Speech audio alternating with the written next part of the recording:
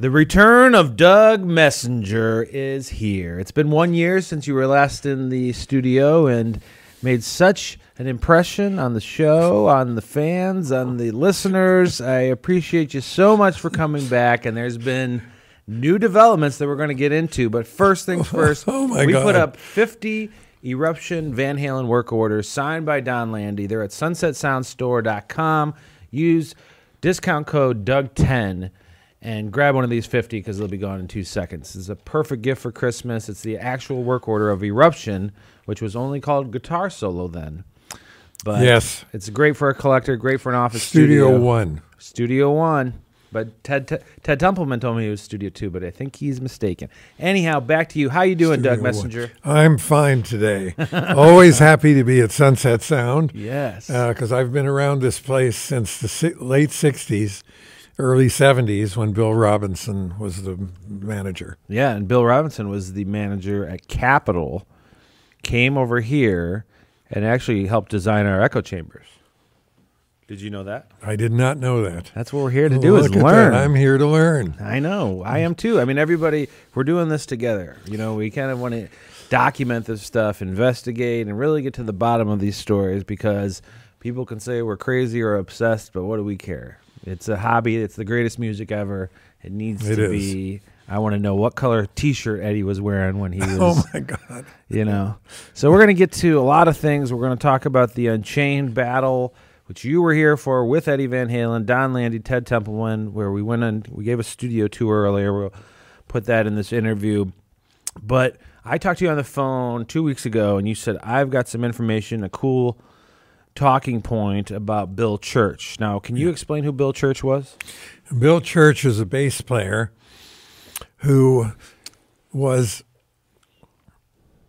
mixed into the Van Halen brew as the stew was being put together.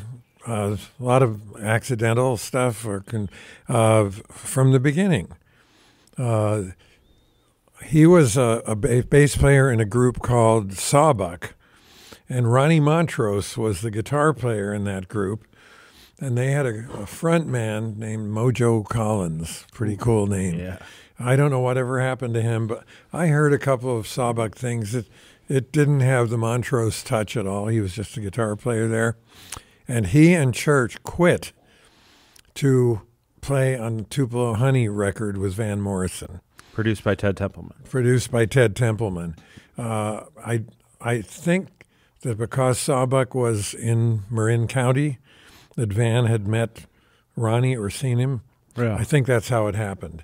And Ted did a very good job producing that record. But I have to give equal time to Ronnie Montrose because the guitar playing on that and the arranging, a lot of it was from Ronnie. Wow. I wasn't there, but I remember hearing Church talk about it when I met Church.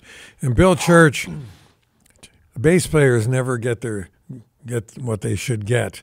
Recognition.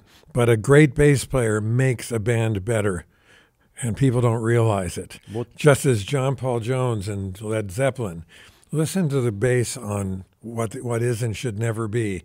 That is a bass part you can't equal. Yeah. And Church was a guy who, in a subtle, very American way, would do that with anything he played. Listen to Tupelo Honey, listen to the bass. St. Dominic's Preview record, he's on that with Van too. Which you're on. Although I was on, Ronnie had left to go to play with Edgar Winter, where they did Frankenstein and Free Ride, 2 big hits. And then Church rejoined Ronnie when they formed Montrose. And Montrose was the model for Eddie Van Halen, that he had. That band was what Eddie wanted to have for his own band with his brother. And so I'm going to explain a little more about Church. But if you listen to Church on St. Dominic's Preview, take a song, there's a little almost Vegas-like song on there called I Will Be There. Listen to the bass line in that thing. It's a little jazz song. It had been written as a triadic thing. Van had written it on a piano. Yeah. And I said, Van, I had heard it once up at his little studio he's putting together up at the house at 89 Spring Lane, which Jerry Heller got wrong in his book. But we Jerry can talk Heller about that mentioned too. Jerry Heller had something to do with Van Morrison. I'll tell you in a minute. Wow. I knew him very well. And famous NWA producer, but he also produced rock and roll mainstream pop artists too, back in the day. He was a very bright man, nice guy to be around, and tough as tough can be when he had to be. I'd imagine if he was managing NWA. Yes, he was. But continue, please, with the... So in any event, go and listen, just as an example, to I Will Be There, and listen to the bass line. It's a very melodic bass line that you might almost attribute to Paul McCartney, because McCartney was a bass player who didn't just play the roots at the right moments. He played lines that were in themselves melodic and good, and Church can do that too. And on that song, Church didn't do what most, if we had had Leroy Vinegar or Ron Carter or one of the top jazz bass players, they would not have done I Will Be There as well as Bill Church did. They would have done walking bass lines, and that would have been it. But Church knew what to do. So anyway, move ahead to Montrose. Montrose is the model for Eddie Van Halen in his head when he's a kid, just trying to think about what he wants to do. And I think I'll jump to the end on that for a second here. Cool talking point, though. It was your amplifier, your Marshall. That's what I'm about to talk about. Lead, which is, I think we might have discussed it on the other one, because it's, oh, Doug, someone's calling you. Is it Bill Church? But that's your Marshall that Ronnie Montrose is playing on Rock Candy, which is recorded here at Sunset Sound. But in reading Ted Templeman's book recently, I saw that Eddie had, when they got to the point of doing the first Van Halen album, Eddie had asked Ted, and it's in Ted's book, could we get the amp that Ronnie Montrose used on Rock Candy? Little did they figure out that it was my Marshall that I had lent to the Montrose project through Steve Brandon, who was our roadie with Van Morrison and had been one of the guys who built the Grateful Dead monster PA system, the first monster system ever. And Steve Brandon had called me from Sunset Sound to say, we're down here with Ronnie. I knew Ronnie. I had met him a few times. I have a pretty salty story about him. I don't know if I should tell it. Sure. Why? It's well, documenting. When I met Ronnie, Bill Church and I got along great. When I joined Van, he was the nicest guy in the band. The first day I was there, he invited me to come up to his house, and he cooked dinner for me.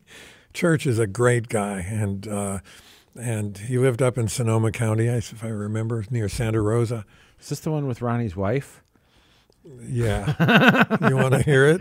Yeah, I mean, I know what you're saying, but go. I don't know if anyone else does. Church called me one day, and he said, I told him that I really liked the guitar parts on Like a Cannonball and Wild Nights and the things that Ronnie had done for Van. And he said, let's go see Ronnie. And he lived in Fairfax, too, up near Van's place. Van was at 89 Spring Lane. And we went to see Ronnie, and he was about to go on the road with Edgar Winter. And Ronnie, at one point, Ronnie turned to me and Church. He says, when I'm gone, I don't want my wife screwing around with strangers. So if you guys want to partake, go ahead. I couldn't believe it. I said, Montrose, you're nuts. Of course, Church and I wouldn't do that. Oh my! Ronnie offered his wife as if he had the right to, which he didn't. Ronnie was a character. Yeah, so, I'm sure he was kidding. So what happened next with Church? Says he was with Van Morrison. We did St. Dominic's preview. He played on 5 of the 7 songs. 2 songs were really from the Tupelo Honey sessions. Yeah. Almost Independence Day and Listen to the Lion. They were already done before we did the rest of the record. At some point, if you want to know how say Jackie Wilson said was put together. I can explain We'll talk it. about some Van stuff. Yeah. Later. So anyway, Church was there.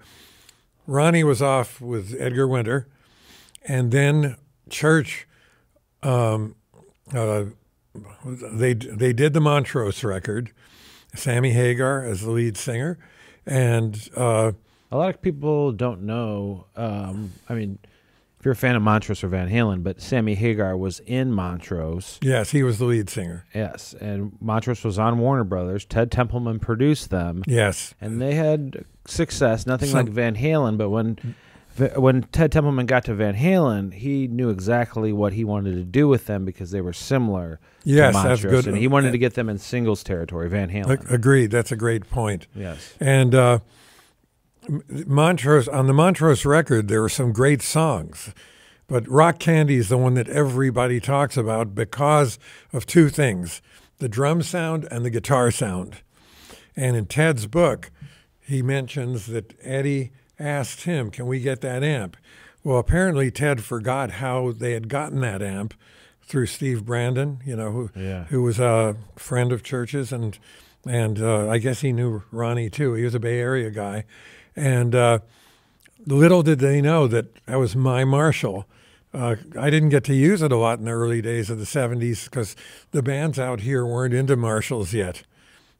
Smaller amps, clubs, and stuff like that. But later on, after Van Halen was well known, I sold that Marshall to guess whom? Eddie Van Halen. I didn't know that. We didn't discuss that last time. We so didn't. What? So Eddie Van Halen owned the 100. With 100-watt amp. He didn't even know it, and I didn't even mention it because I didn't know that Ted had asked Ted, could you find that amp? I found that out recently, a few weeks ago, when I was reading Ted's book. That Eddie had said, hey, Ted, could we get that? I'd like to hear that amp. This is before Eddie knew that his amp was amazing. His amp was We Know It. So he's a Montrose fan. He wants that sound on Rock Candy, the amp from that, which was your amp. They couldn't find you, or Ted didn't remember, but hold on one second. Ted wanted to find you, couldn't. So then where did they get an amp? They just used Eddie's? Ted didn't try to find me. He didn't even know where it had come from. And I just learned this a few weeks ago, but I said, my God, that's the amp that I sold to Eddie somewhere after they did Fair Warning. Oh, so he bought an amp from me, and I remember running into him one day at the supermarket. I told you that story. And I said, how do you like my Marshall? He says, it's a little too clean for me. Did he come buy it from you personally, or was there a middleman? They came to my apartment. Oh, okay. In those days, like 83 kind of, maybe 82, somewhere in there. Yeah. And he came to my apartment, 7934 Fountain Avenue. He wanted Hollywood. to track down that amp. So he was, even when he was in here in 77, 78. No, but he didn't know that had been the amp on Rock Candy, and I never mentioned it to him. Why did he buy your amp then? Because I had told him I have a Marshall that I'm not using right now. Do you want it? Oh my gosh! So then it happened to be the one he wanted. It just happened to be the one that had been used on Rock Candy. That's the universe. Now the story I heard about the recording of Rock Candy, right here, in this room, I think. No, it was in one. Oh, Greg Renoff. Greg Renoff, the famous Ted Templeman author. We had a bet, and I said it was Studio 2 because you told me it was Studio 2. But now Greg said you're wrong. It's Studio 1 that Rock Candy was done in. It might have been Rock Candy. I think some of the rest of it was done here, but Rock Candy was done there. And the story that I heard was that Ted and Landy didn't know what to do with an amp that's that loud, right? People hadn't played them. People had super reverbs and twins and occasionally a small Marshall. And what they did, this is the story I heard, they aimed the amp at the glass door that's at the back of the room, of the main room. They aimed the amp at it from about, maybe we're this far from that door, and then they put a microphone, a tube mic, and I think they told him, I don't remember who told me this, so this could be all apocryphal. Go with it. This could be crap, but I think it's true because it sounds right.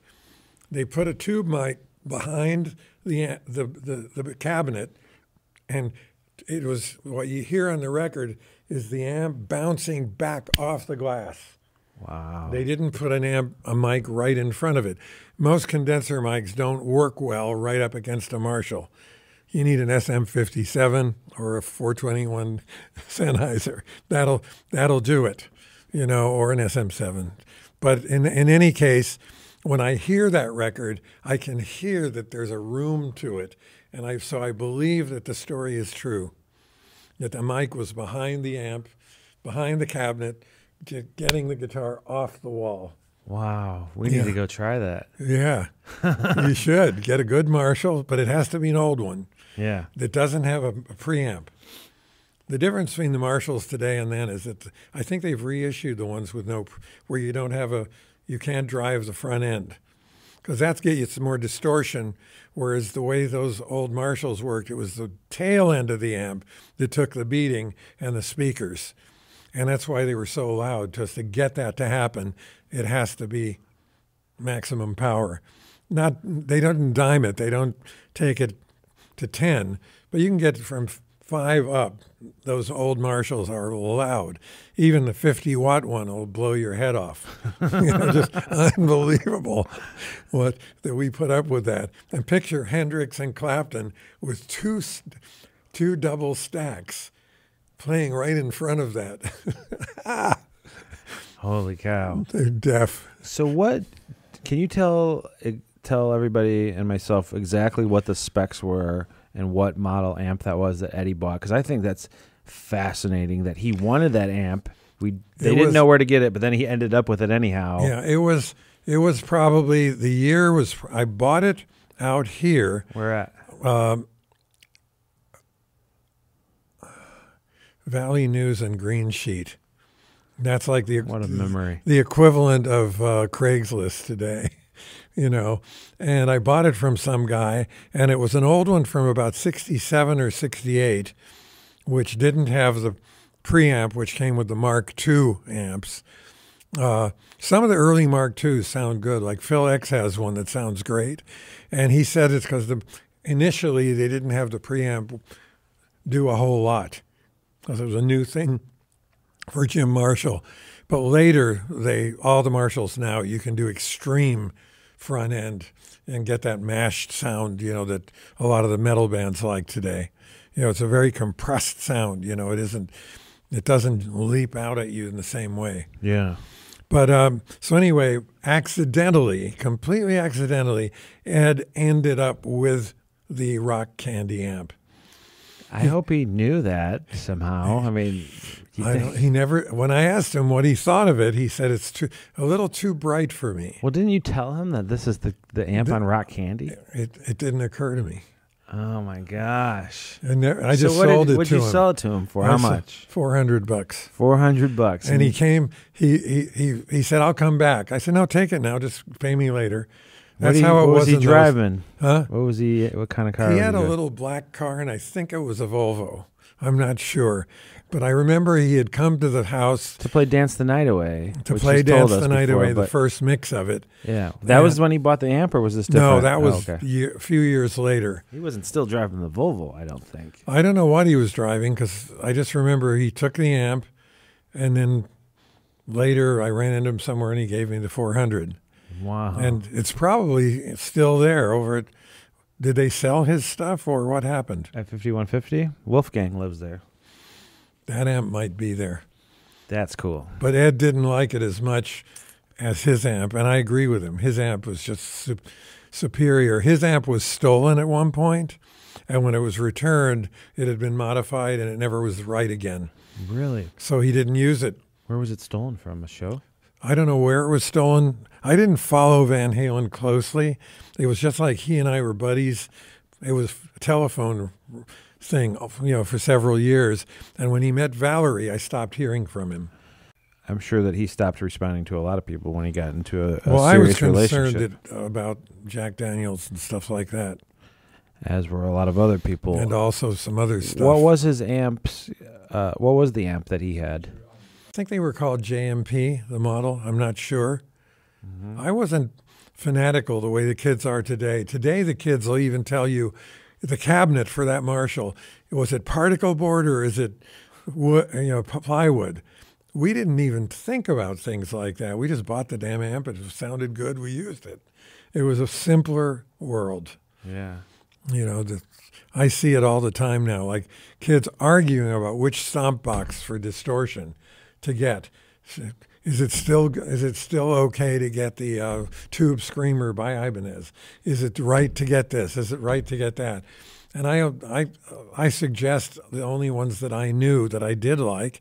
I said buy an Echoplex, which Eddie had one, or buy a Benson Echorec if you can find it. Buy an ADA flanger if you can find an old one, because the new ones don't have the same circuits. With the old ones that have the power cord comes right out of the box. You don't need a wall wart. That is the only flanger that should ever be owned by anyone. It's amazing. It makes the sound bigger, not smaller. Most stomp boxes take things down a notch. They make them louder, but the size of the sound is a little less. I don't know why. So talk about Bill Church.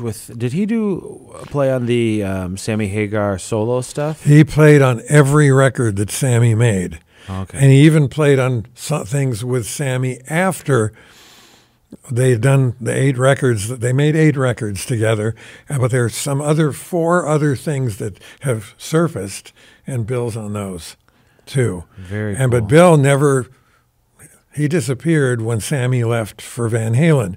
But I hold that just as Eddie was a fan of Ronnie, and Ronnie was a terrific rhythm player and a good writer. He was at my studio in 2003 with Ricky Phillips from Styx and formerly from the Babies and John Waite. Rick Phillips played bass also on Page and Coverdale, Jimmy Page. Yeah. He played. He came, Ricky Phillips and Eric Singer, who's the drummer now for both Kiss and Alice Cooper. And they came with Ronnie in 2003 to do 10 songs that Ronnie had written. And Ronnie wanted to have 10 different singers. And there were some really good riffs and stuff that he had written. On the record that has been released, I don't recognize them because they were worked on so much that it doesn't. I only did guitar, bass, and drums. And we never got past that because Ronnie had a little brain freeze after we did the basic tracks for this record. It's out there. The record's called 10 by 10, 10 different singers, Glenn Hughes, Edgar Winter, et cetera, et cetera. Nice. Sammy Hagar is on that record. And I think that there was so much done after they took the tapes from my place and put them in a computer. I think they were played with so much that they lost that Montrose feeling. Because I have the record. They came by and gave me an LP and 2 CDs, and then they came back and we did an interview once, and they didn't use the interview. And I just got the impression that they probably realized that they had taken it somewhat away from the Montrose feel. Because there's a video of Ronnie in some bar up north with Dan McNay on bass, and I don't know the drummer's name, and a guy named Randy Scholes, a very good hard rock singer who's nobody ever heard of. And they're just doing a little fun thing one day, and some guy recorded it. There you hear Ronnie. You can feel just the way he hits a chord. It doesn't have the feeling of anybody else. And you think, so what? You hit an A chord, bah, it'll sound the same if it's, no. And Ronnie was playing a Wagner amp, and he had a Baker guitar. And when he was in my studio, but the record never got finished, and Ronnie died. He came down with cancer. I think it was throat cancer, I'm not sure. And he had chemotherapy and everything, and he thought he was okay. And then they told him, no, we've got to go in again. And then he killed himself. Gun, right? Yeah, a gun. A gun? That's Wasn't the story. there some talk that his wife had killed him? I don't want to be disrespectful, but I had heard that story. Yeah, I've heard that story too, but I don't know.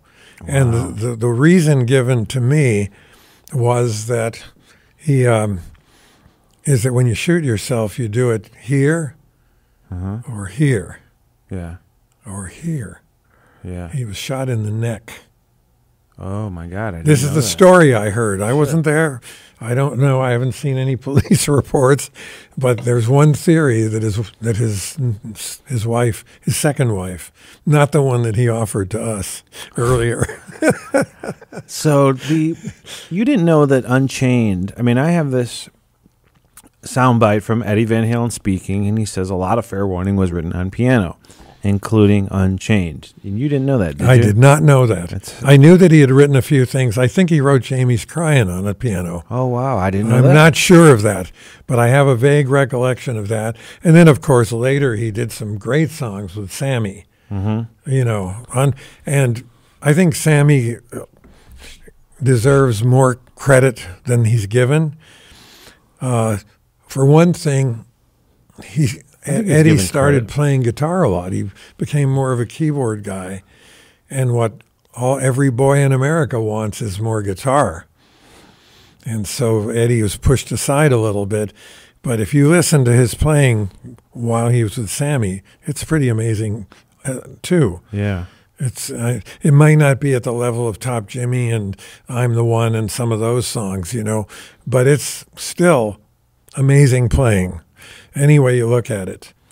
When you came in the studio that day for, in our last interview, and if you're new to this episode show or Doug, that we have a great episode that we did a year ago, where we talk about Doug Messenger being at the Starwood the night that Van Halen played, and Ted Templeman coming in, and also Doug calling the Warner Brothers office and trying to notify them about Van Halen. That was before Starwood. Well, yeah, 6 you've been doing months that for before the months. Starwood. You'd been calling there, Since speaking with February. Joni, his assistant, Late at Rock January, early Corporation. February. you Rock were at. Corporation, yeah. But fast forward, and if you want to watch that interview, it's up. It's amazing. It's also on Apple, iTunes, Spotify, etc. But I need to know what guitar Eddie was playing on the Unchained sessions. Was it the red and white one or the black and white one?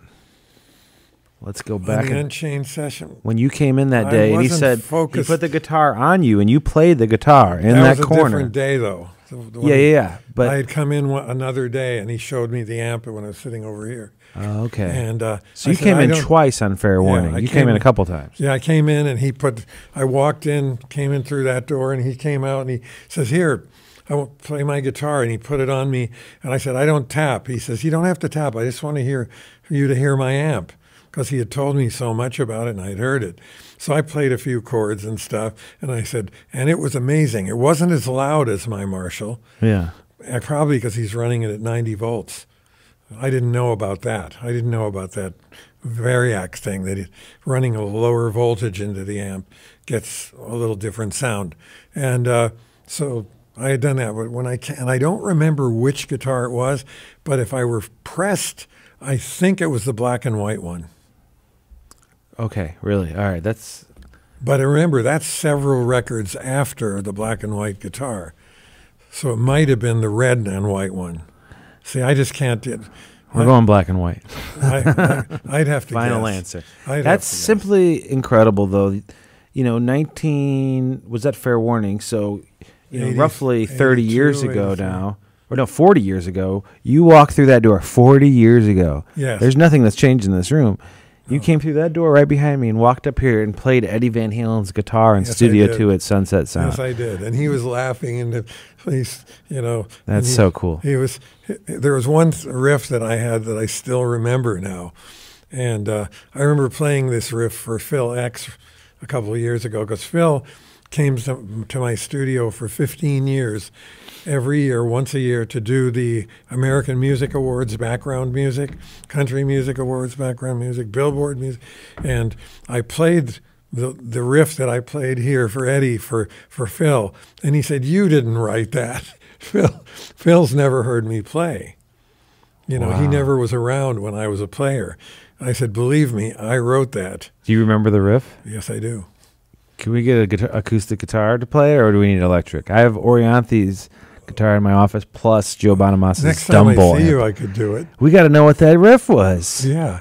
You remember the riff? Yeah, it was a very kind of It would have fit in a Van Halen song, but the chord progression was a little fancier when it got to the verse. I don't know if I can play right now because I have arthritis. Look at my crooked finger. I've heard you play. You're a genius guitar player. Crooked finger. Well, we'll do it before we leave and edit it. I'll sell crooked fingers since everyone likes me. So how did you come down that day, though? Did Eddie call you and said, "Hey, we're tracking Fair Warning"? Yeah, he just called me out. The way Eddie and I met him at the Rock Corporation and got his number and Dave Roth's number. I never called David Roth. Yep. I never have talked to him, never have talked to Alex or Michael Anthony, ever. It was exclusively me and Ed talking. It's the guitar bond. We just hit bond. it off. We were guitar players, and we never even talked about Rock Candy. I did hear him say, I wanted a band like Montrose. Yep. He said that. And Templeman wanted a band like Montrose that he Yes. could do right and put him in singles territory. I'd say that Ted Templeman deserves a lot of credit for bringing that to fruition, to making it happen. Because when I've heard the demo that Gene Simmons did here too, right? No, Electric Ladyland. They did the They did demos. that at Electric. Yeah. When you hear that demo and then you hear what Ted and Don did, it's a world of difference. It's like It's from A&B. just a band to, wow, it's Van Halen. Let's discuss that then. Okay, so obviously, go ahead. You have something else? First time I ever heard about Van Halen was in Pasadena. One day, a kid, I was looking at the Valley News and Green Sheet, and there was a little Marshall amp, a little 212, 410s. They made it with 212s. They made it with 410s. Not a very good Marshall. There was one 212 Marshall that's amazing, but hard to find. So anyway, I went out to see this amp, and I was sitting there playing. I said, well, thank you for showing it to me. It was a high school kid. And he said, yeah, I don't play it much. And, and I said, well, it's not for me. And he said, you've got to hear the local hero. I said, who's the local hero? His name's Eddie Van Halen. You got to see Van Halen. Yes. So the name was embedded in my head. And when I walked into the Rock Corporation in February of 77, right, that was probably in 76 when I heard the name Van Halen. And they apparently were already known in Pasadena. And when I, Go ahead. yeah. Okay. Yeah, and we talked about that story last time Yes. of you have seeing all them this. at the Rock Corporation. But there is something there that a lot of people didn't like, that you said that tapping is showing off. Okay. Let's tapping, elaborate on that. When tapping is all you do, it's showing off. I'll rectify it. Yes. Because I realized that I had been a little harsh about it. But I do think that the better lead playing is less involved in something like tapping. Because in tapping, Eddie was amazing at it because he would come up with little melodic things in it. Most people, when they tap, they just do a blur of fast notes. And there's no theme, no motif. Yeah. So in that sense, tapping leads most guitar players just to use their youthful, reflexes, because you have to have very good reflexes to do tapping, Yeah. to do it fast the way it's done today. Like they sweep across arpeggios to go like 4 notes in a fraction of a second. Yeah, that's impressive, but that's high school stuff. In high school, we always like the guy who's the loudest, the guy who's can throw the ball the hardest, the guy. Speed and strength are a big deal to teenage boys. And Eddie Van Halen, though, reached beyond the boys. A lot of the women liked him a lot too. Eddie was pretty. He was pretty, but his playing was accessible. It wasn't just a lot of notes. Sure, it was Now, melodic. later too. on, when he would do Eruption, he'd go on and on for 30 minutes on Eruption. And, at that point, I say, where's my Coke? I'll drink it. Oh, I don't know about that. That's Eruption is boring to you? Well, I heard it so many times.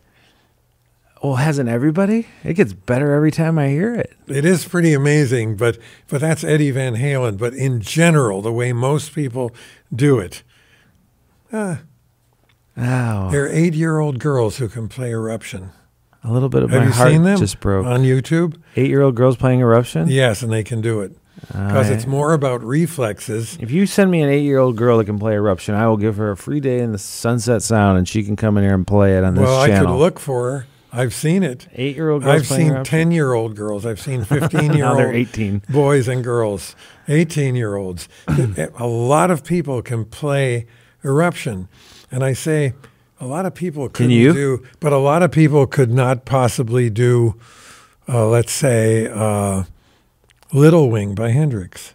I think I disagree with you, Mr. Messenger. You think people could play Little Wing well? No. Over Eruption? I think Little Wing would be easier to play. It's harder because Little Wing has a very R&B kind of groove to it. And when I've heard even Stevie Ray Vaughan doing Little Wing, it's not quite as cool as Hendrix. I can agree on that. Stevie Ray is as badass a guy as ever lived. I watched him at the Palladium once. In 3 hours, he didn't miss a single note. SRV? Huh? SRV? Stevie, yeah. He was incredible. A more precise guitar player than any of them. Really? Just amazing. And I'm not a big fan of Texas blues. I love early Johnny Winter. I love ZZ Top. I love Albert Collins. Doyle Bramhall? Huh? Do you like Doyle Bramhall and the second? Doyle Bramhall. Do you know him? Oh, yeah. He's amazing. You ever hear Oh Death? Yeah. That's incredible. It's an old Charlie Patton song, and he's made it into something brilliant. Yeah, Doyle Bramhall. But the average bar band in Texas, it's pretty boring. It's 3-chord blues, and okay, we've heard this. Johnny Winter got worse as he got older, but I'll tell you, those first few records, like Second Winter and the first one too, they were terrific records. Yeah. And Johnny could sing. Let's go back to this Eruption talk, though. Okay. No, I love Eruption by Eddie Van Halen. You think it's a little boring, though. I mean, it's not your cup of tea, I'll say. I say it's a little boring when I've heard it 50 times, and when he does it, you're kind of waiting to see, okay, what's he going to do this time? And that keeps your interest. But it isn't as compact and brilliant as the one on the record. That thing is so perfect. You know, there's no wondering what I'm going to do next. It was all, and when he was at his best, that's how he was. You'd think that he'd written it, and he hadn't. He could ad lib, but most people can't do that. When they start, well, no, he did write that. He had been playing that for a while, and then brought it into Sunset. You know the story. And Don Landy or Ted Templeman. Hold on, Ted Templeman was like, "Roll tape on this," and Don's like, "I have been," and they were doing Eruption, but was it the same every time? I mean, I don't know. It's on some demos we've heard. Into that. We should, but also we have a video up on our YouTube channel. Brian Kehoe, who's assigned to the Van Halen, Warner Brothers put him in the vault. He brought in the room mic version of it to prove, it's one take. And they bust in right into You Really Got Me right afterwards. Yeah. Check. And someone told me on Really Got Me, he didn't use his guitar, that he used an Ibanez. Yeah. We talked about that last time, Yeah, didn't that we? thing had as good a sound as his guitar. Yep. Amazing guitar. And we have a picture of it, actually. I'll put it up right now. That Greg Renoff, the Ted Templeman author, supplied us with that Don Landy took in Studio One. And Eddie Van Halen is holding that guitar. Let's talk about Don Landy. Don watches this show, which I think is one of the coolest things in the world. Don bought a work order from us. I hope he's watching right now. Don, we would love to talk to you in any capacity. It doesn't have to be video. We could do audio. I would love to just have a coffee with you, not even broadcast it. But I think he's so important to Van Halen's sound. And what we were even discussing just a moment ago about the vast difference between the Gene Simmons demos and the Van Halen demos, where they came in here, 25 tracks, 10 rolls of tape in this room. And why, in your opinion, why is Don Landy the best engineer for Van Halen specifically? He was a great engineer for everybody, but why was he so great for Van Halen? Well, I think that Don didn't study the other hard rock records that were out, by Ozzy and Great answer. Yeah. other people like that. And he had been present because he was the engineer on Montrose. Yes. And he learned some things in doing the Montrose record. Like he improved the drum sound on the Montrose record is really only sensational on Rock Candy. The rest of it's good. And the amps weren't as good as the Marshall, but it was good. And Ronnie wrote great parts, And when I made a comment that I want to take back about Ronnie. Sure. Ronnie was never what I'd call a lead player, a guitar hero that way. Yeah. Where he's a guitar hero.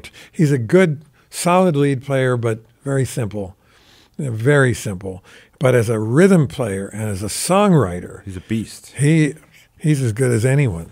Well, you kind of like more melodic solos too. I mean, that's kind of your Yes, I thing. do. You like Richie Blackmore's, what's that one Well, song? I liked Highway Star. Highway Star, which has a That great. to me is a brilliant solo. Yes, I mean, to each their own. So, yeah, Ronnie was a great rhythm player. He had some good An leads. example about solos. On Thunderstruck, the famous video of Thunderstruck, the solo playing that Angus does there, okay, it worked, but it's nothing memorable. What was memorable is the whole damn video and his being able to sustain that stuff for that long, for 4 minutes without blowing it. Wow. Pretty amazing. See, he's like same as the guys in Judas Priest. They're excellent rhythm players, but they're not really guitar heroes the way Eddie is. Ronnie was verged on being a guitar hero, but Eddie did it. Yep. But Eddie would credit Ronnie for giving him a vision, and Don kept the vision as well because Don had been there for the Montrose record. And Ted's so honest and complimentary of Don Landy. He says Van Halen would not be Van Halen without Don He had Landy. a good ear not to make things too harsh. A good ear of making the kick drum fat, which people didn't do in those days. Yep. Now, it wasn't a room sound on the drums. It was close-up mics right over there. Wasn't that the corner?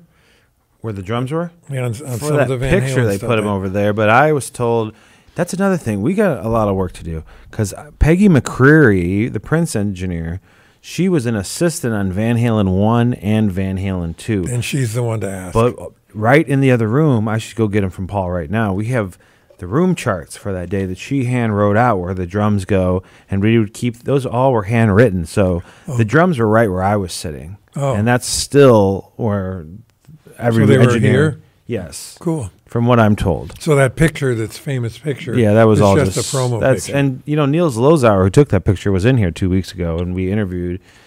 We had a discussion. He's hilarious. Have you ever met him? No. But anyways, there's beer cans everywhere. Like they worked during the day. They were Well, that professional. looked all set Ted up. Temple wasn't letting them get completely smashed on Van Halen 1. They were hungry kids, and I don't think there was any of those issues that had came in yet. But from my understanding, the drums are right where I was sitting, facing into the glass.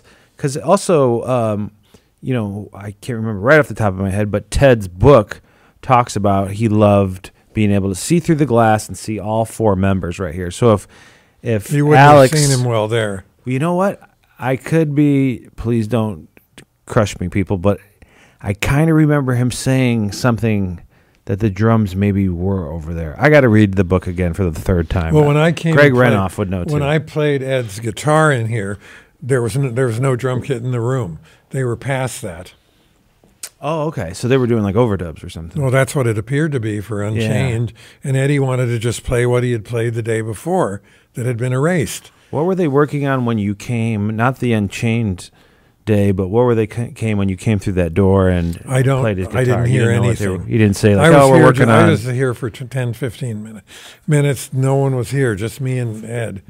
And yeah, just Ed and I. But go back to Don Landy. Yes, but I do want to talk about, though, I want to go back to Don Landy, but we need to know about Mean Street. I need to know if there's anybody that has information on how that was tracked, where it was tracked. Which Mean Mean Street, to Streets? kick off the Fair Warning album. My favorite song ever. I The don't intro know. for that is literally the I just don't know. Yeah. That intro is probably the greatest moment in guitar tapping ever, because it's a combination of what bass players did with the thumb and the tapping with these fingers. Yes. The thumb was involved in that one. Yep. Unbelievable. It's such a phenomenal, and Landy got the reverb they put on that it can't be any better. It's just phenomenal. Yep. Well, let's go back to Don, and then my question still stands, and elaborate for me. What made Don Landy the best engineer for not just music, but for Van Halen specifically? He almost overdid the reverb on the first record. Almost, but not quite. I think the second record is for the way, and Fair Warning are the two that I like the sound of best. Big time. And which one? Fair Warning. What else? Van Halen 1? Fair Warning and Van Halen 2. Oh, well, Van Halen 2, we found it was not mixed here. It was mixed at Amigo. Did you know that? No, I knew that they didn't like tracking over there, but I didn't know they had mixed some stuff there. Yeah, I think. But Don Landy could do he could mix well almost anywhere. Sure. And he knew. But you can tell that it's not. Yeah. If it was not all the tracks, it was most of the tracks. It all sounds like Don to me. Even 1984, which is none of this gear. It's all up at the house, right? See, I disagree completely with you, and I think a lot of people. I disagree with you completely. What? You can't tell the difference from the Sunset Sound records to the 1984. No, I can hear the sound, but it's still very good. Sure. Oh, and the drums, it's like pizza. And the drums on 1984 might not be real drums. Well, it almost sounds to me like those Simmons drums. They are the Simmons drums. It is? Yeah. Oh, I've always told people that sounds like fake drums. But the overall vibe is still Van Halen. Because in 5150, they couldn't fit Alex's kit in there. Right. And Alex had this, affinity with No, Simmons I wasn't drums. saying that it sounded, the things done here are the best sounding Van Halen records. Sure. Okay. And when other guys like Fairburn and some of those other guys did stuff, it was more like what a lot of people were doing, and it lost the Van Halen taste. Gotcha. It was like, here I am at Chick-fil-A when I want to be at Pioneer Chicken or whatever it was back then. That's the difference. Don had a good idea about making it sound rich and thick. Yep.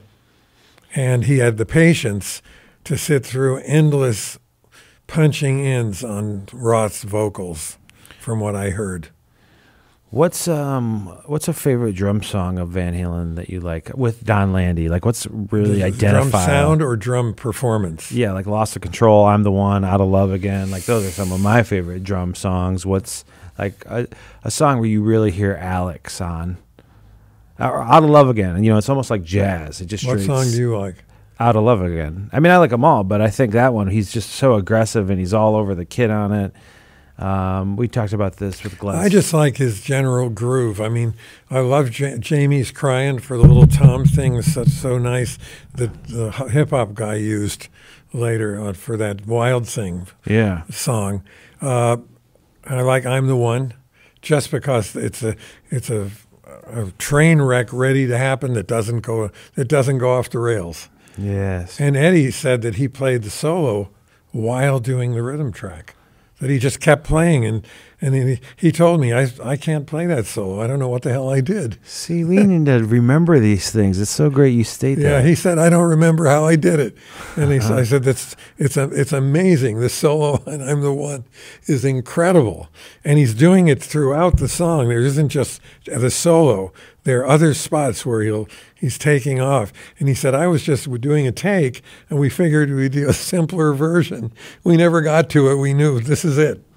See, that's another thing. Dweezil Zapp and I discussed the spontaneity, that things where they did one time in the studio, and it can never be recreated. It's just in that moment. You play guitar, I play guitar. It's like I do stuff, and then I record almost everything I do because I want to remember how even before I start a little record on my voice memo, I tell myself exactly what the key it's in, how my fingers are phrased on the guitar, everything, because I want to know, because there could be those things that happen. I think that Eddie took chances sometimes. Of course. Where he said, the hell with what I thought before I did it.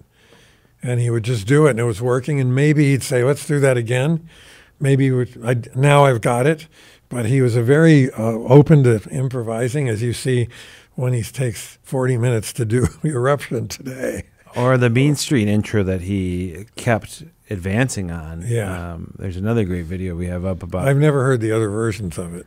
Oh, I got to play it for you. It's this melodic, insane. All those different- little things he did, like the intro to Women in Love, the intro to Top Jimmy. I love those things. They're just so well done. You know, a great track to listen to Don Landy's drums is Dirty Movies. You feel like you're in the room with these Yes, drums. that's that's one of my favorite tracks now that you mention it. Yeah. For drums. That's on Fair Warning, right? Yes. Yeah. I mean, it's that whole somewhere on the record. second side, part way through, yeah. That's a great song. Well, they were, now another reason the stuff at 5150 doesn't sound as good, the gear wasn't as good as this gear. Sure. It's thinner sounding. It's not, partly that the drums were fake drums, played, but they were fake. And that's a narrower, not as broad a sound. And Landy was good at getting a broad sound from everyone.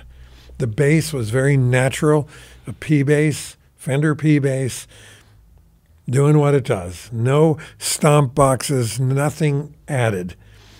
That's another thing. Landy stayed away from a lot of effects. Eddie used a little Phase 90 phase shifter on some of the songs. He might have used it on Ain't Talking About Love. Yeah, weren't we talking about that? It was a shitty little phaser. It wasn't that good. Too bad he didn't have an 88 flanger, because buy one if you guys can find one. But get the original. So the original, it has to look beaten up, and it has to have no wall wart. It's going to have a real cord. It's the most amazing box imaginable. Makes things bigger, not smaller. Most stomp boxes make things narrower, and Landy kept things broad, so that those first 5 records are rich sounding. Women and Children First, that's a rich sounding da da da. Yeah, it's so cool. I mean, Ed could play a simple thing. That's just a ninth chord. You know, it's a triad where he uses the ninth instead of the third of the chord. Da da da da. Most guys that do that, so what? Eddie Van Halen does it, and you go, man, that's cool. Big time. He's a guy, when you knew him, I miss him. Yes. I've been around a lot of people in this business, and I don't give a shit about most of them. There's people who are revered.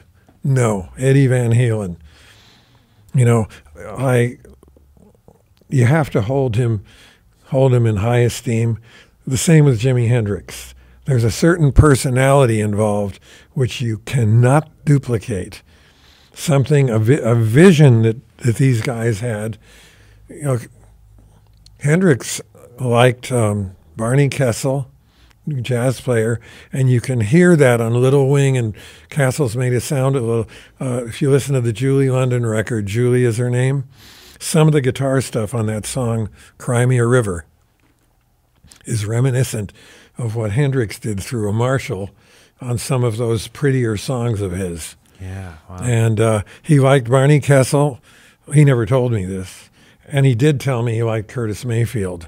Jimi Hendrix told you he liked Curtis Mayfield. Yes, when we were talking that day, I said, so what did you, I saw you with Joey D and the Starlighters playing a Fender, a left-handed Jazzmaster, or a right-handed one upside down, and a super reverb amp. When I heard him with Joey D and the Starlighters. Yeah. And I said, but even there I could hear that you had been through what I was going through in Boston. In Boston, it was all R&B. There were no rock bands. None until 1971. Aerosmith, somewhat the Jay Giles Band. They're not really a rock band. But it was all R&B and jazz and classical in Boston until 1969. I don't know why. Maybe because of Berklee School of Music. There were no rock and rollers. And I loved rock and roll. And I had the first Zeppelin records, that came out. And I saw them play at the Psychedelic Supermarket. And they were called the New Yardbirds the first time they played here. And I didn't know what to make of it because it was so different. Like you have songs like Baby, I'm Gonna Leave You or Ramble On. It's taking blues elements of the blues and then putting some other chord progressions in there. You go, man, that is really clever. Pagey, man, he's another guy. Among the guitar players, you've got to mention Chuck Berry, Bo Diddley, Cliffy Gallup and Gene Vincent's group, Elvis Presley's guy, Scotty Moore. Les Paul, Franny Beecher, the guy on Rock Around the Clock. I defy guitar players today to play that solo. I don't think I could do it. And I mean, there were great guitar players, but Hendrix and Clapton changed the whole perspective of everything. I would say Buddy Guy too. I'm from Chicago. Buddy Guy, but people didn't hear him right away. No, till after Hendrix and Clapton. But Buddy Guy. Clapton heard Buddy Guy. Oh, you bet. Another guy that Clapton heard was Albert King. Of course, I love Albert. Albert King had a record called "I Love Lucy." You ever hear that? Of course, it's incredible. And he was a piece of crap person, though, I'll tell you. I mean, B.B. King is a doll. He would, if he were to walk into this room right now, within 3 minutes, you'd want to go up to him. He was so nice. I've met him a few times, actually. He actually did a live record here, B.B. King, live at Sunset Sound, 1971. Wow. It's available right now. Look it up. I'll look that up. Yeah. He was, and the other King, Freddie King, was a nice guy, Texas guy, and I backed him once at the Lions Share up in what is that town, San Anselmo. And Freddie King hung out with Jim Morrison, didn't he? I heard that. I didn't know it. I think there's but he was there, and a guitar player that was supposed to show up didn't show up, and I was out there. In fact, Van had gone home. We had gone into Sausalito, and we ran into Carlos Santana, and we were talking to Carlos, and I spoke in Spanish, and we were having fun making Van wait. Just talking everything in Spanish and looking at Van as if we were talking about him. Carlos is a fun guy. He's married to Cindy Blackman now. I just talked to Carlos. I executive produced Orianthi's latest record. We recorded in this room the last 3 months, and Carlos called Orianthi because he's going to play on a track. Oh, cool. And she put it on speakerphone, and we all talked to Carlos Santana 2 weeks ago. But yeah, he lives in Vegas. He does his residency there. And then his wife, that's Lenny Kravitz. I've recorded Cindy Blackman at my studio. That's Lenny Kravitz, old drummer. Yeah. She's a great drummer. Phenomenal. She's better than Lenny Kravitz. Believe me. Lenny Kravitz did the right thing for his songs. Yeah. But she's more of a drummer. All right. Let's go back to Don Landry just for a moment. What do you think? What did he do to Eddie's? Go ahead. Don made, I think, a great choice in putting the guitar left and putting the reverb right, because he wanted everything to be, people who have recorded a lot and who have done a mono recording once in a while, or a recording where one instrument was stuck over here, the fidelity when you don't have two speakers agreeing on what something sounds like, the fidelity out of one speaker has something extra to it. And I think Don knew that, and he said, I'm putting this amazing guitar over here. And we can put some reverb over here. I don't know if you can hear some reverb here. I never really paid attention. But Don had a great sense of balance. That's how I see it. He's a very nice man. While at the same time being aggressive. Yeah. In his mixes. He's a sweetheart. He's a very nervous guy, if I remember. The last time I saw Don was when Guitar Center opened in Hollywood. They had a big party. Were you there? No, but you told us the story twice. I told this story before. Yeah, and Ed and Don came in, and I was up on the steps looking down, and I saw them, and Ed saw me, and he came up the steps pushing through the crowd. It was like 5,000 people in one building. It was insane.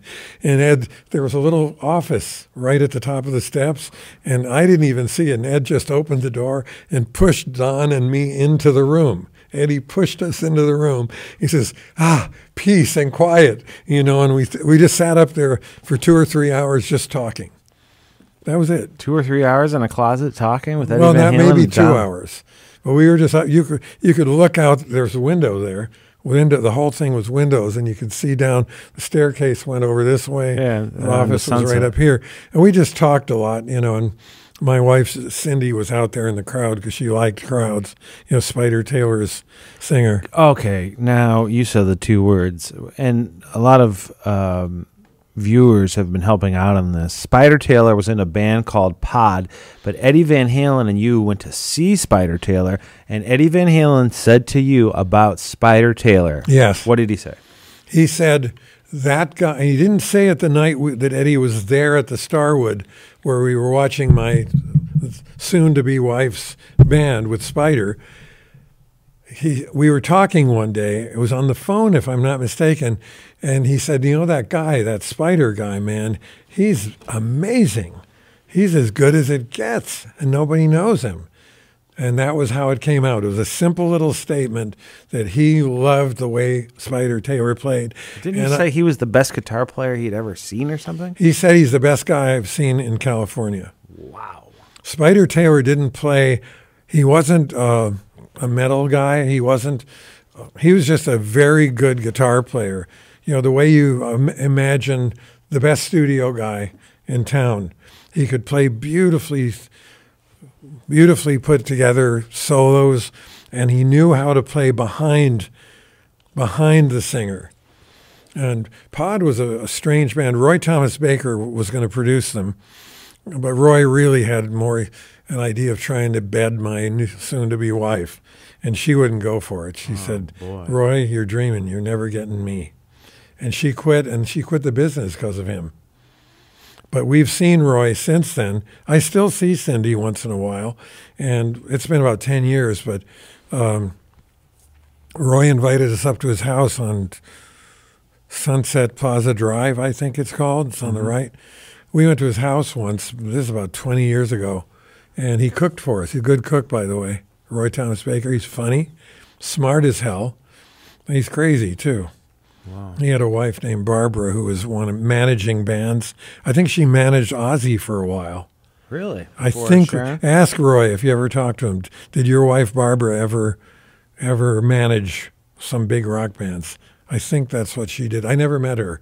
It was just Roy and me and Cindy, and we had a ball talking to him. He's a fun guy to be around.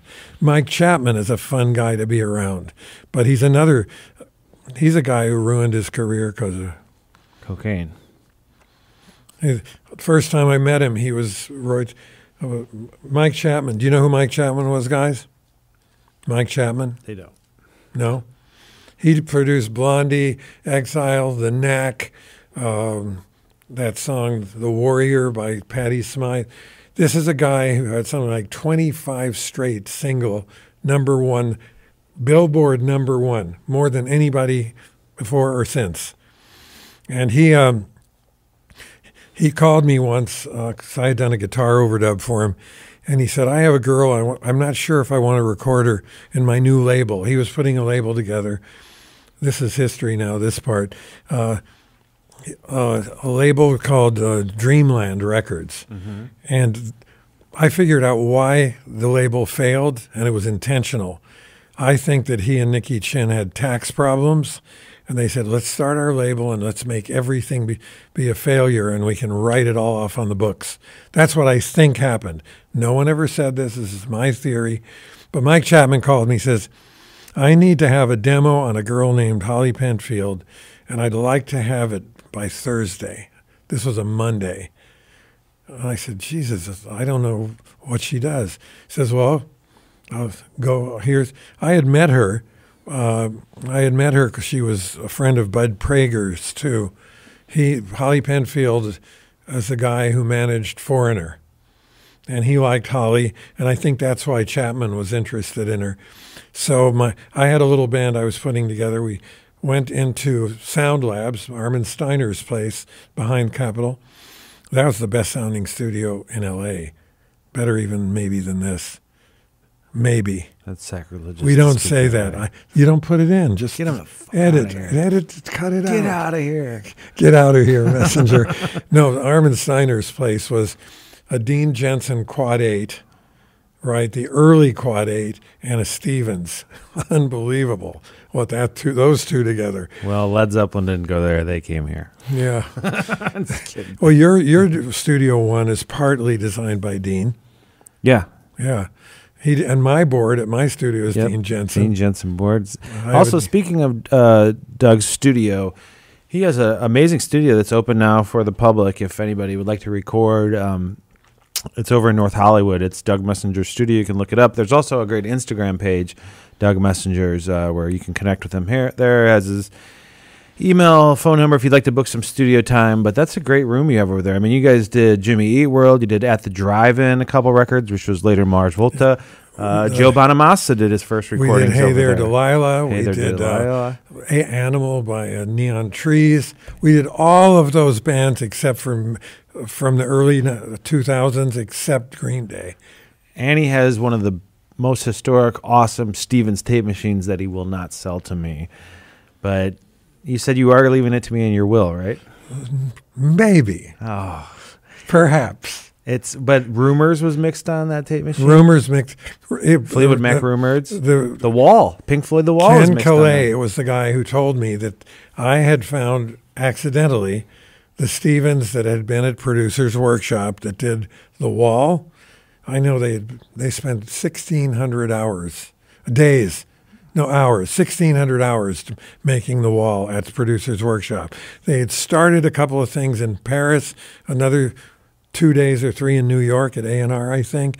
And then they came here and were there for 1,600 hours. That's a crazy amount of hours. Yeah. But listen to that record. It's incredible.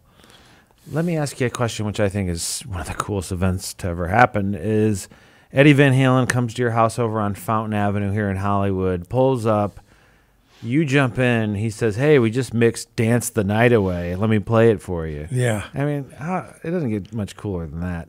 How did That was he a- called you and said he must have left Sunset and like rolled over to your house? And Yeah. said, we just mixed it. I got the tape. Yeah. And he played He Dance must the Night have Away come for you. straight What were from your Sunset. immediate thoughts and reactions on Dance the Night Away? I thought right away, this is a Ted Templeman song. Ted will like this because it's radio potential. And Ted was very aware of the importance of getting a hit on the radio. For any band, it helps. Whether it's Led Zeppelin or Pink Floyd, it doesn't matter who you are, or James Brown for that matter. You want the single. And I said, this is a single. And it got to the point where the guitar, they paused the song, and the guitar is playing something with a phaser, but the guitar is quite out of tune at that part. And I was telling Eddie, you should redo that guitar part. And he said, no, I don't care about this song that much. He said, Wow. it's good enough. He said, it's good enough.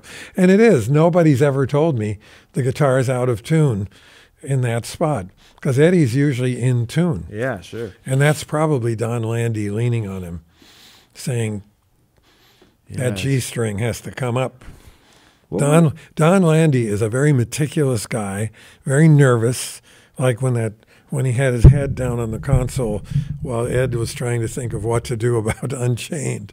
I knew Don was having a nervous breakdown. And he said at one point, he says, we do anything here, I might get fired. I might get fired. And I think Ed said something like, Don said I might get fired? Huh? Don said I might get fired? Yeah, I think he was concerned that maybe Ted would be mad because Ed was going to go and play something without Ted being there. See, we spoke with Ted, and I brought that up, and he and Greg Renoff had reiterated this, that What did he they was a VP at Warner Brothers. Plus, he was producing like 3 artists, Yeah, over at Doobie Amigo, Brothers and- Doobie Brothers here, Van Halen in this room. So he had to move around, but he said he always knew what Don was doing. But Peggy McCreary said the same thing, that they came There in was and no secretly assistant here that day. remixed.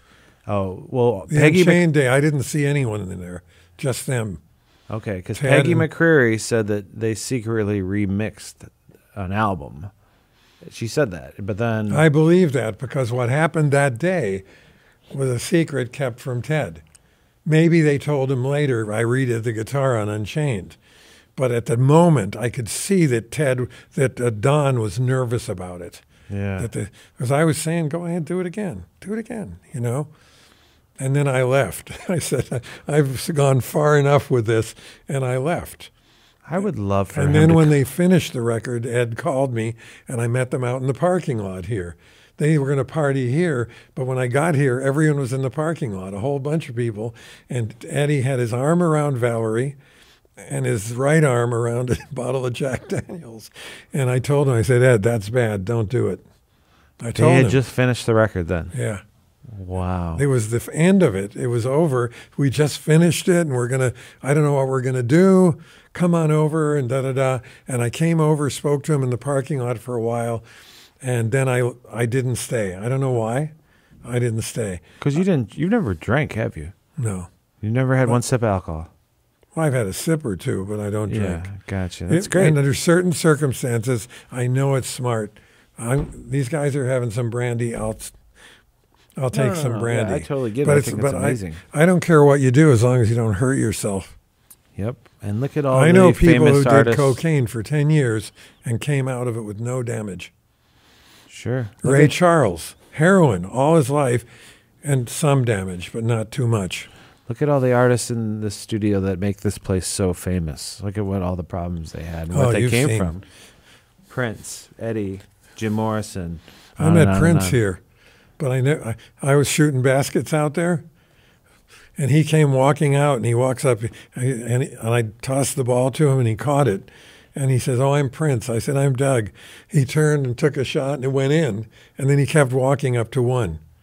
He walked past me to Studio One. That's my moment with Prince. It was here. cow. And then you brought that girl in my studio, Apollonia. Yeah. Whatever happened to that? Did you ever put it out? No, she hasn't released anything yet. I don't know why she's not. Because that was a good interview. Yeah. It was very good. Everything I produce is good, Doug. Well, it should be. You're Drew. You're Drew. Yeah. Drew Dempsey. Do you know Dan Dempsey? I A don't. producer? He's a record producer. Yeah. He helped do a group called Solos at my studio. It was an amazing record. Dave Jordan heard it and he wanted to do them. He said, I want to produce those guys because the guy who produced them was Guy Massey from Abbey Road. Yeah. He's been in my studio for 3 records. And what we did with him is we did 16-inch, 2-inch tape at 15 IPS. And Guy Massey took the tapes to England and gave them to some guy over there to mix. And then about 7 months later, he called me one day. He says, "Can you get me some more Scotch 250 tape? We're going to try to do what we did at your studio at Abbey Road with some new band they had." He called me about a month later. He said, "Your room was better for this approach than Abbey Road."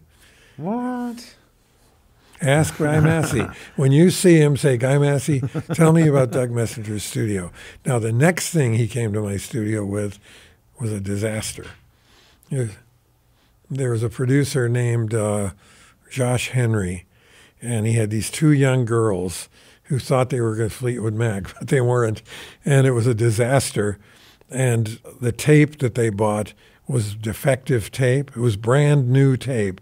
It was defective. And instead of just saying, okay, so we're not going to use 1 and 24, we'll use from track 2 to track 23 and do it. This guy threw a fit and blamed me. He says, you bought bad tape. I said, it's the only tape that's available. I bought it. And it's brand new. I can't help it if it's a defective tape. And you got around it. You ended up doing okay. He's one of those guys. He told me, if you ever say a word about this to anybody, I'm going to sue you. You hear that, Mr. Henry? Wow. Guy Massey, he's a cool guy. He remastered all the Beatles stuff. And he said, I tried to keep it close to the original, but with a little more definition. All right. So where were we? I got 3 more questions and we're done. One thing. Go ahead. We were talking about Mike Chapman for a minute, and we stopped. So I'd made this demo for him, this girl, Holly Penfield. And this is just fun stuff, what I'm going to tell you. So he did sign her to his label, and they made 5 records. And Holly Knight, who's a famous writer now, had one of the groups. The group was called Spider, and I think they intentionally made their label sync so they could write it off to what they owed the IRS. Because those 5 bands got nowhere, but some of the people from those bands became famous afterward.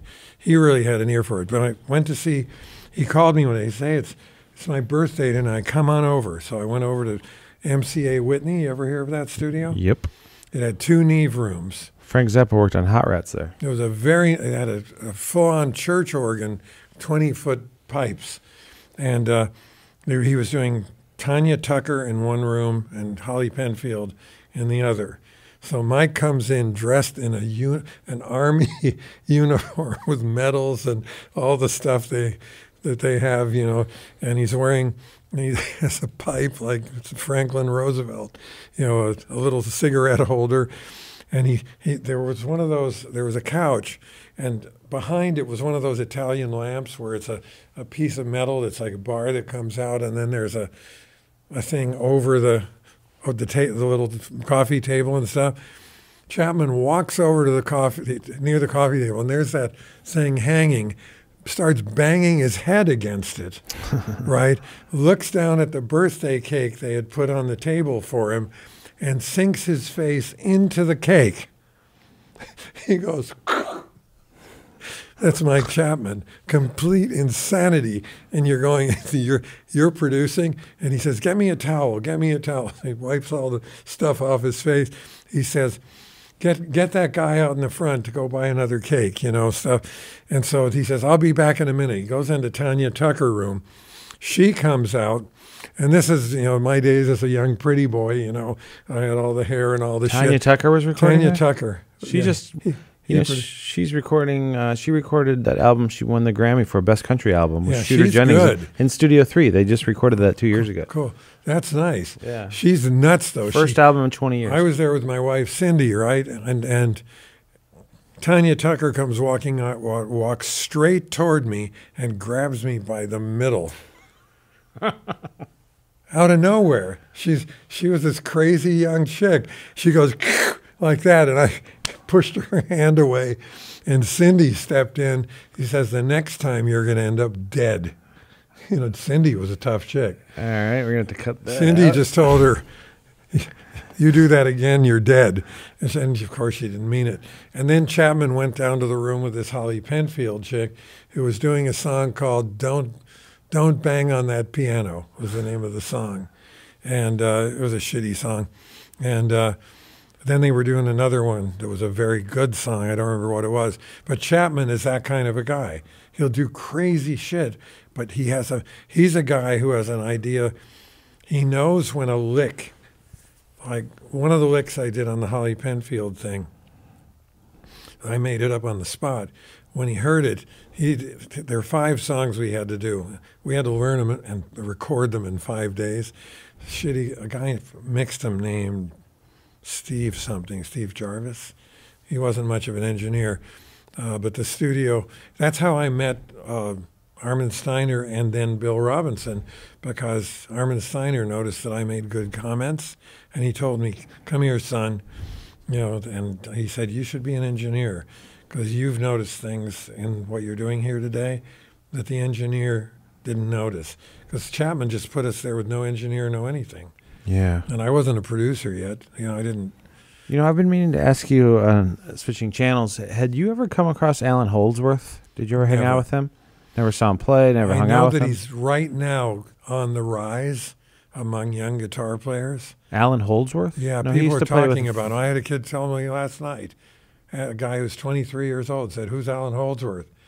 You mean people are talking about him now? They're talking about Because him and Eddie's relationship, and they had worked together. I didn't know that. Oh, yeah. Ted Templeman. He made Ted Templeman produce Alan Holdsworth. Eddie told me that the things he most liked were the Beatles and Eric Clapton and Cream. That he never really was into Hendrix until later, when he heard Hendrix a lot. Because what I took from that was because the Beatles and Cream were very much more organized sounding bands. It wasn't wild. And at that point, Ed loved the Beatles. He just loved them, and he loved that. And he didn't mention too many other things that he liked. He loved, his two favorite guitar players other than Spider were Billy Gibbons. Okay. Billy Gibbons. And Billy Gibbons and Eric Clapton. And he said, I learned how to play all the Cream stuff. And Billy Gibbons, I just listened to because he's so cool. Yes. And I don't think I've ever seen that anywhere. Speaking of the kids today, I know that there's the know-it-all Van Halen people that know every single thing, but there's also a reason we do this show is to, the up-and-coming guitarists today can learn about Van Halen that maybe haven't been around for 60 years to know everything. Mm-hmm. So everybody's on a learning curve here. But if you had a Van Halen, if you had a kid that came to your studio and wanted to hear Van Halen, what is the first song that you would play them?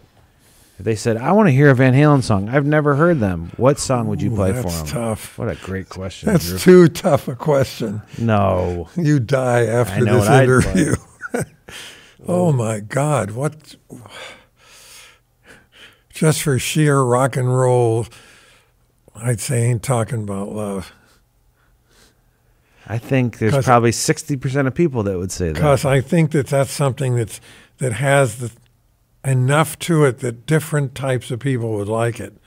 It isn't like I'm the One, which is just, a railroad train going. It has a nice tune.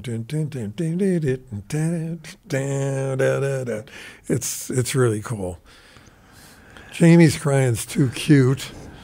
Jump Street? is too cute. Main Street's too dark. It's a song of Van Halen that I love.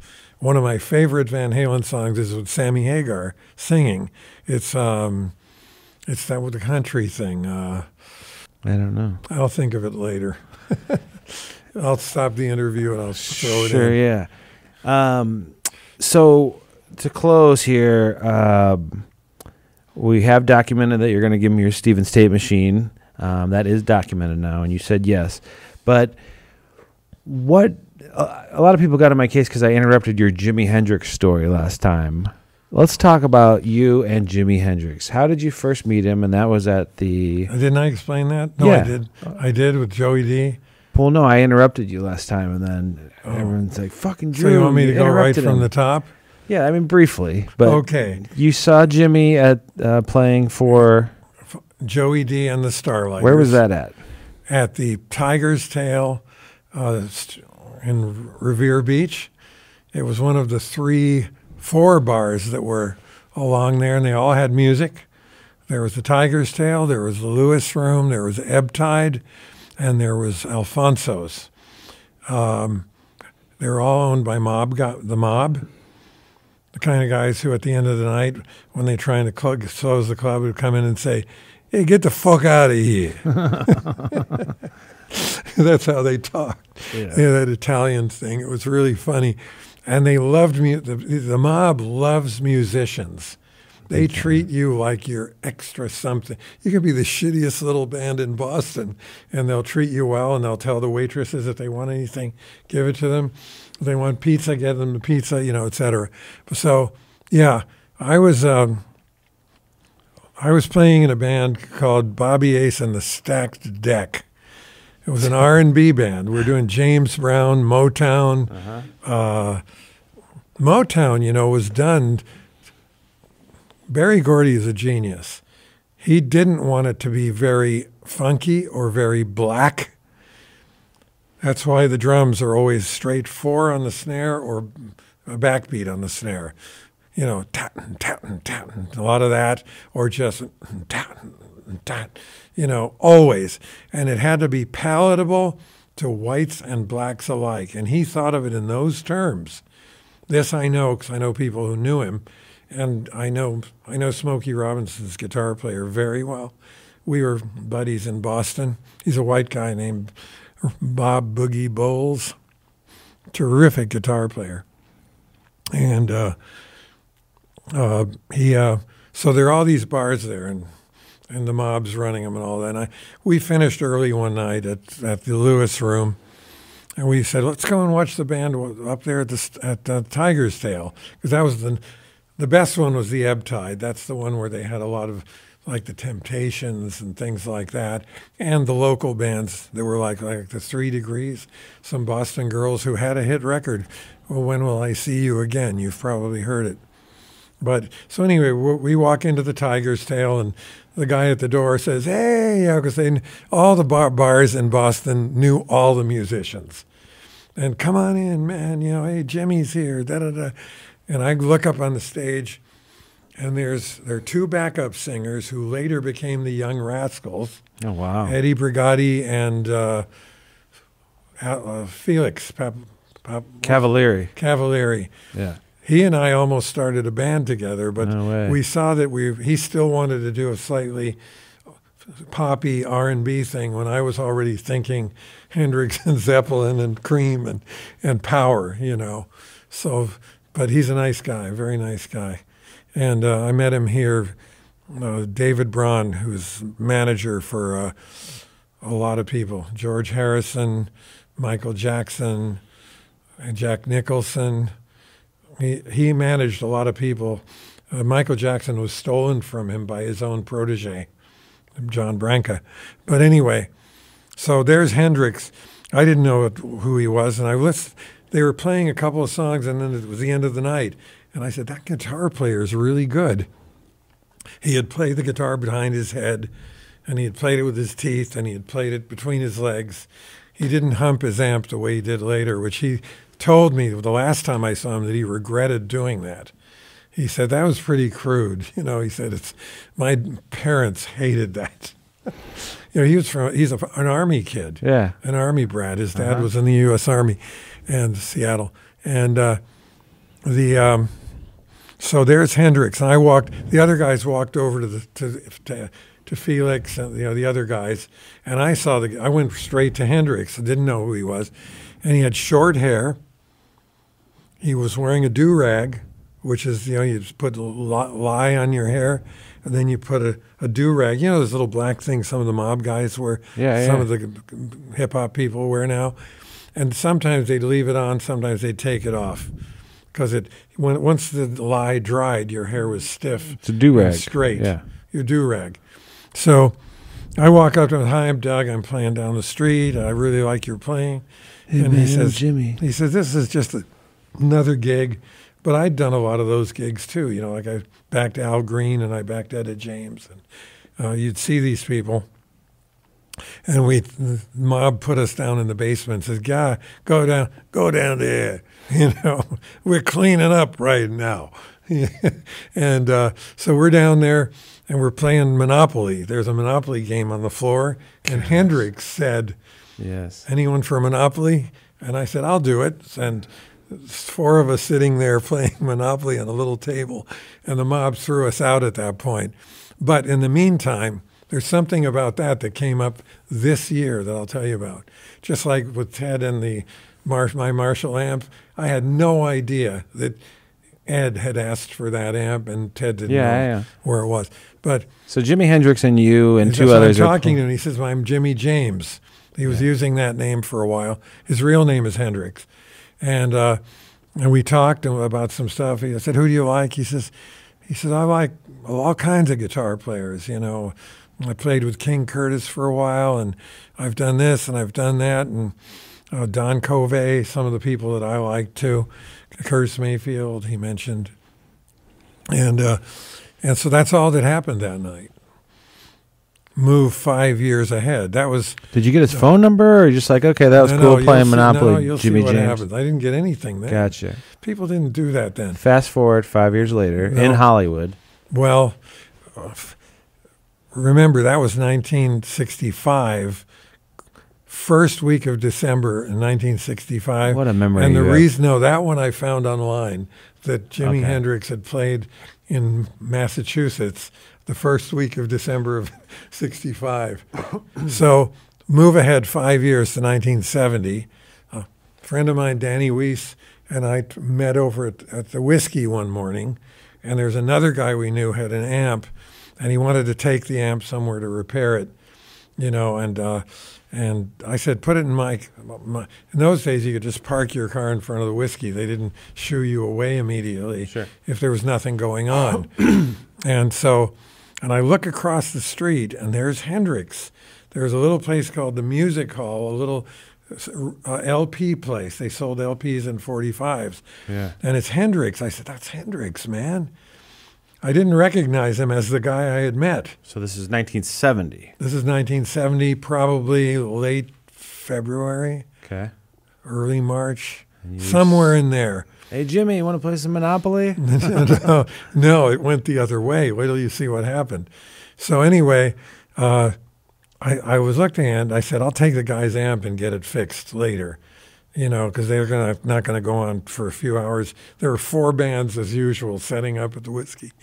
And this might have been somewhere maybe around noon or a little after. And I ran over there to see Hendrix. And there were people crowded around him, and he's writing a few autographs. He looked like hell, man. He looked dirty and greasy, and his hair was sticking out.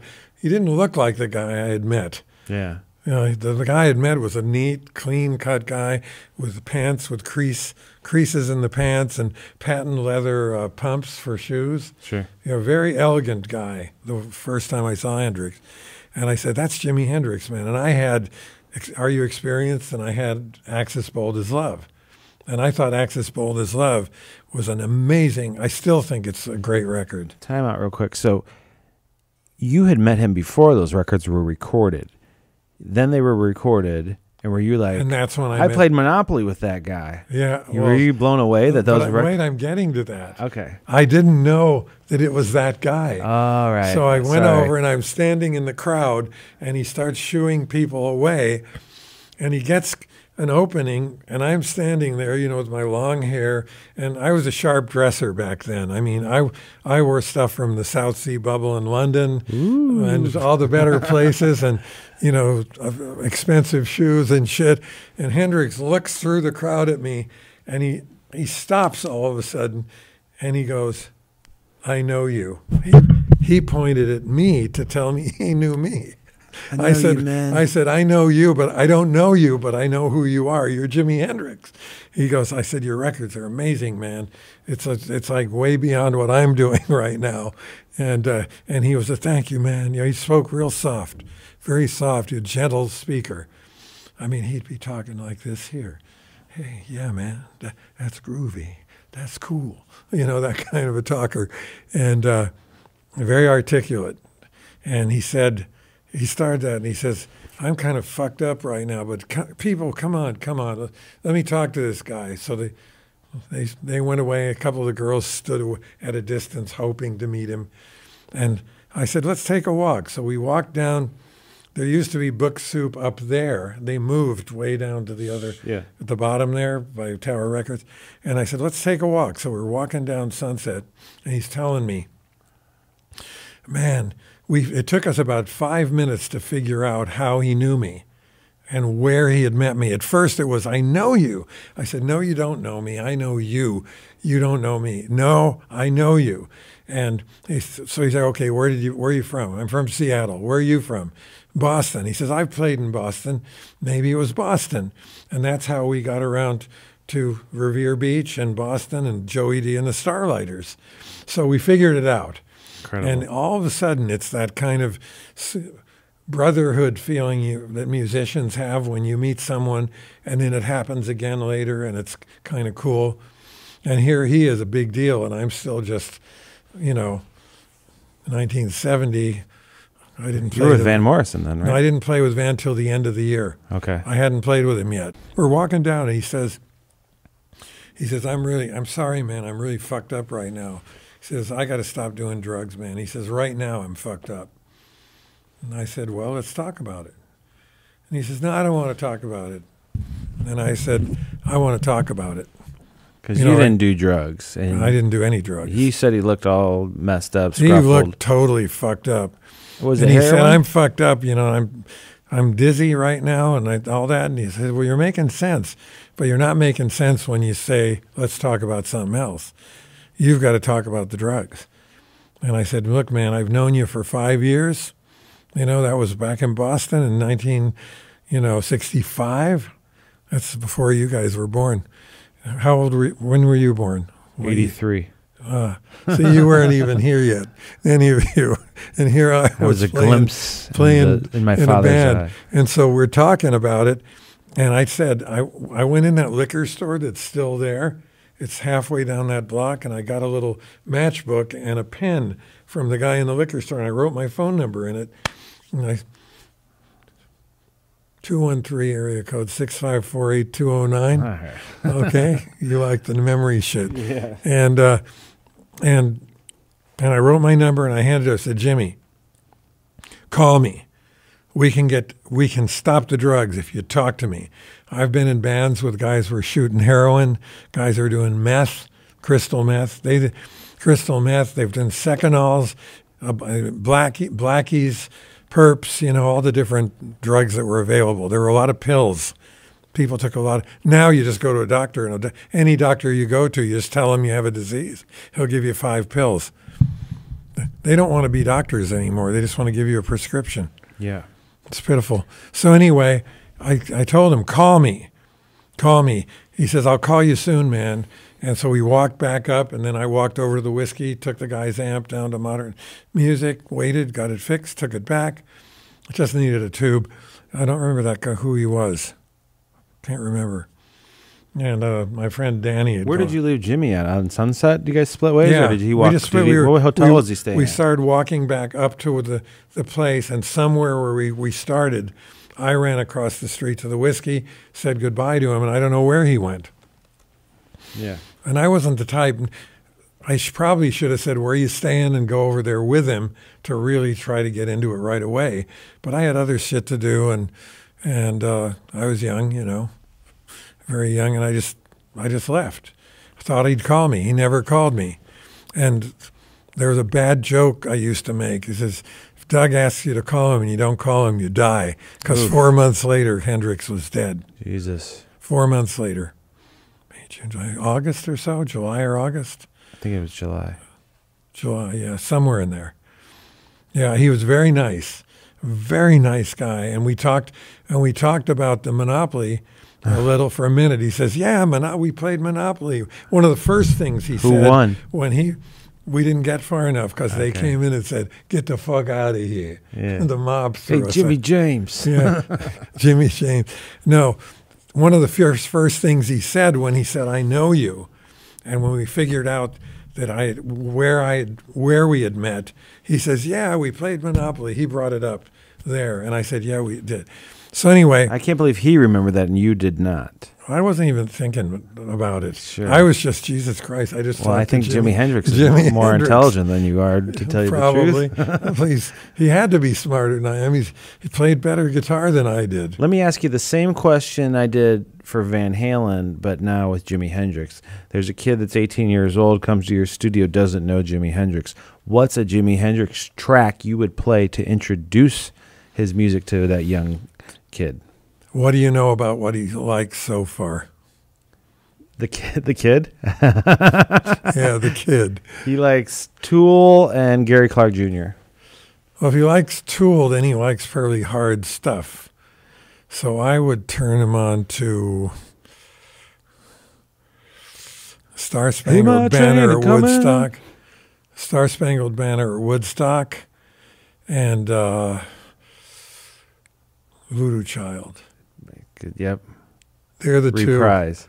They're the two. Did I win? Yeah. So anyway, one more thing about Monopoly. There's a guy named Nicky Karula. He's an Indian American kid, a really amazing guy, terrific songwriter and performer, but he'll never make a good record because he does the mixes, and it's a disaster, and he doesn't know it.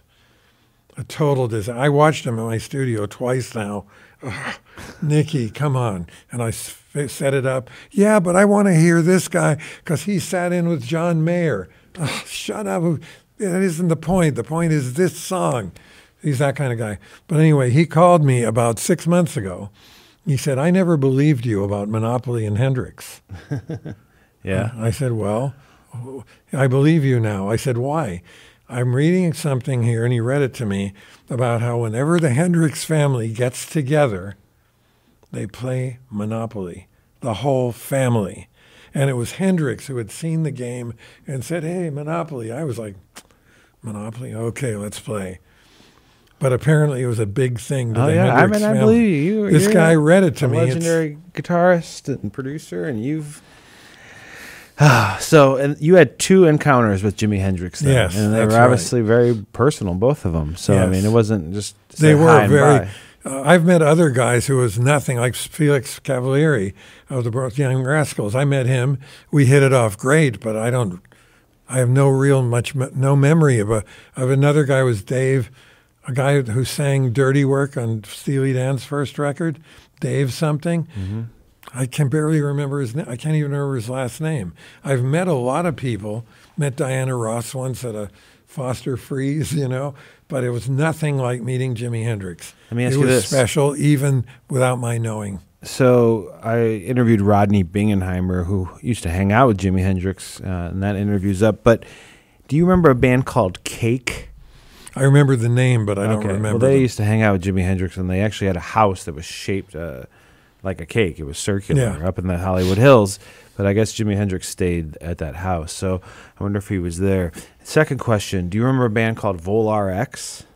They used to open up for Van Halen, and they would dress up as space people. And No, when I'd see Van Halen, he was so magnetic to me. But they were an L.A. band at that time that I was know. kind of around. I thought you might know I remember them. seeing the name, but I didn't know them at all.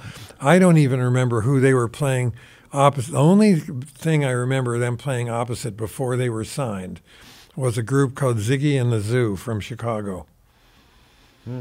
And the reason I remember that is that I got the keyboard player from that band to come out here to start a band with me. He was amazing. He got killed in a car accident, and that was the end of that group. I had two bands that went to pieces because of deaths.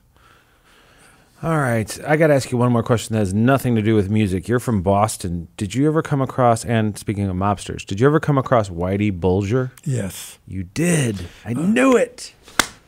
I did, because you had to. When you're playing at the Intermission Lounge, and in Rhode Island playing at Raymond Patriarca's place, he was the big guy in Rhode Island, Raymond Patriarca, at Ziggy's in Rhode Island, and another club called the Gaiety a Go-Go. That had nothing to do with being gay.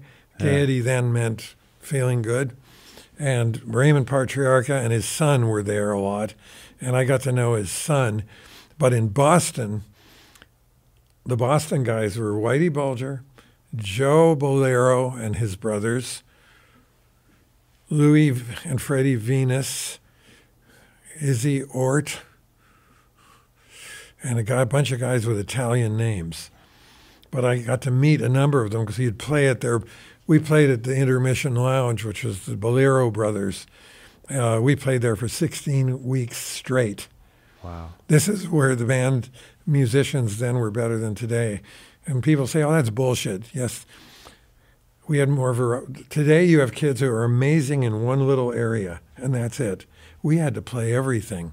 We played 6 sets a night, 7 nights a week, and 2 sets Saturday afternoon, 2 Sunday afternoon. That is 46 sets in 1 week, 40-minute sets.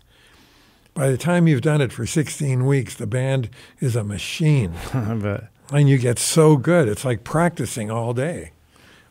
But Whitey Bulger, did you ever talk to him? Yes. I didn't talk to You him, ever but he snuff came anybody in out to with talk him? to the Boleros. Okay. I remember you him knew who he talking to was. Joe Bolero, Billy Bolero, Bruno Bolero, all those guys.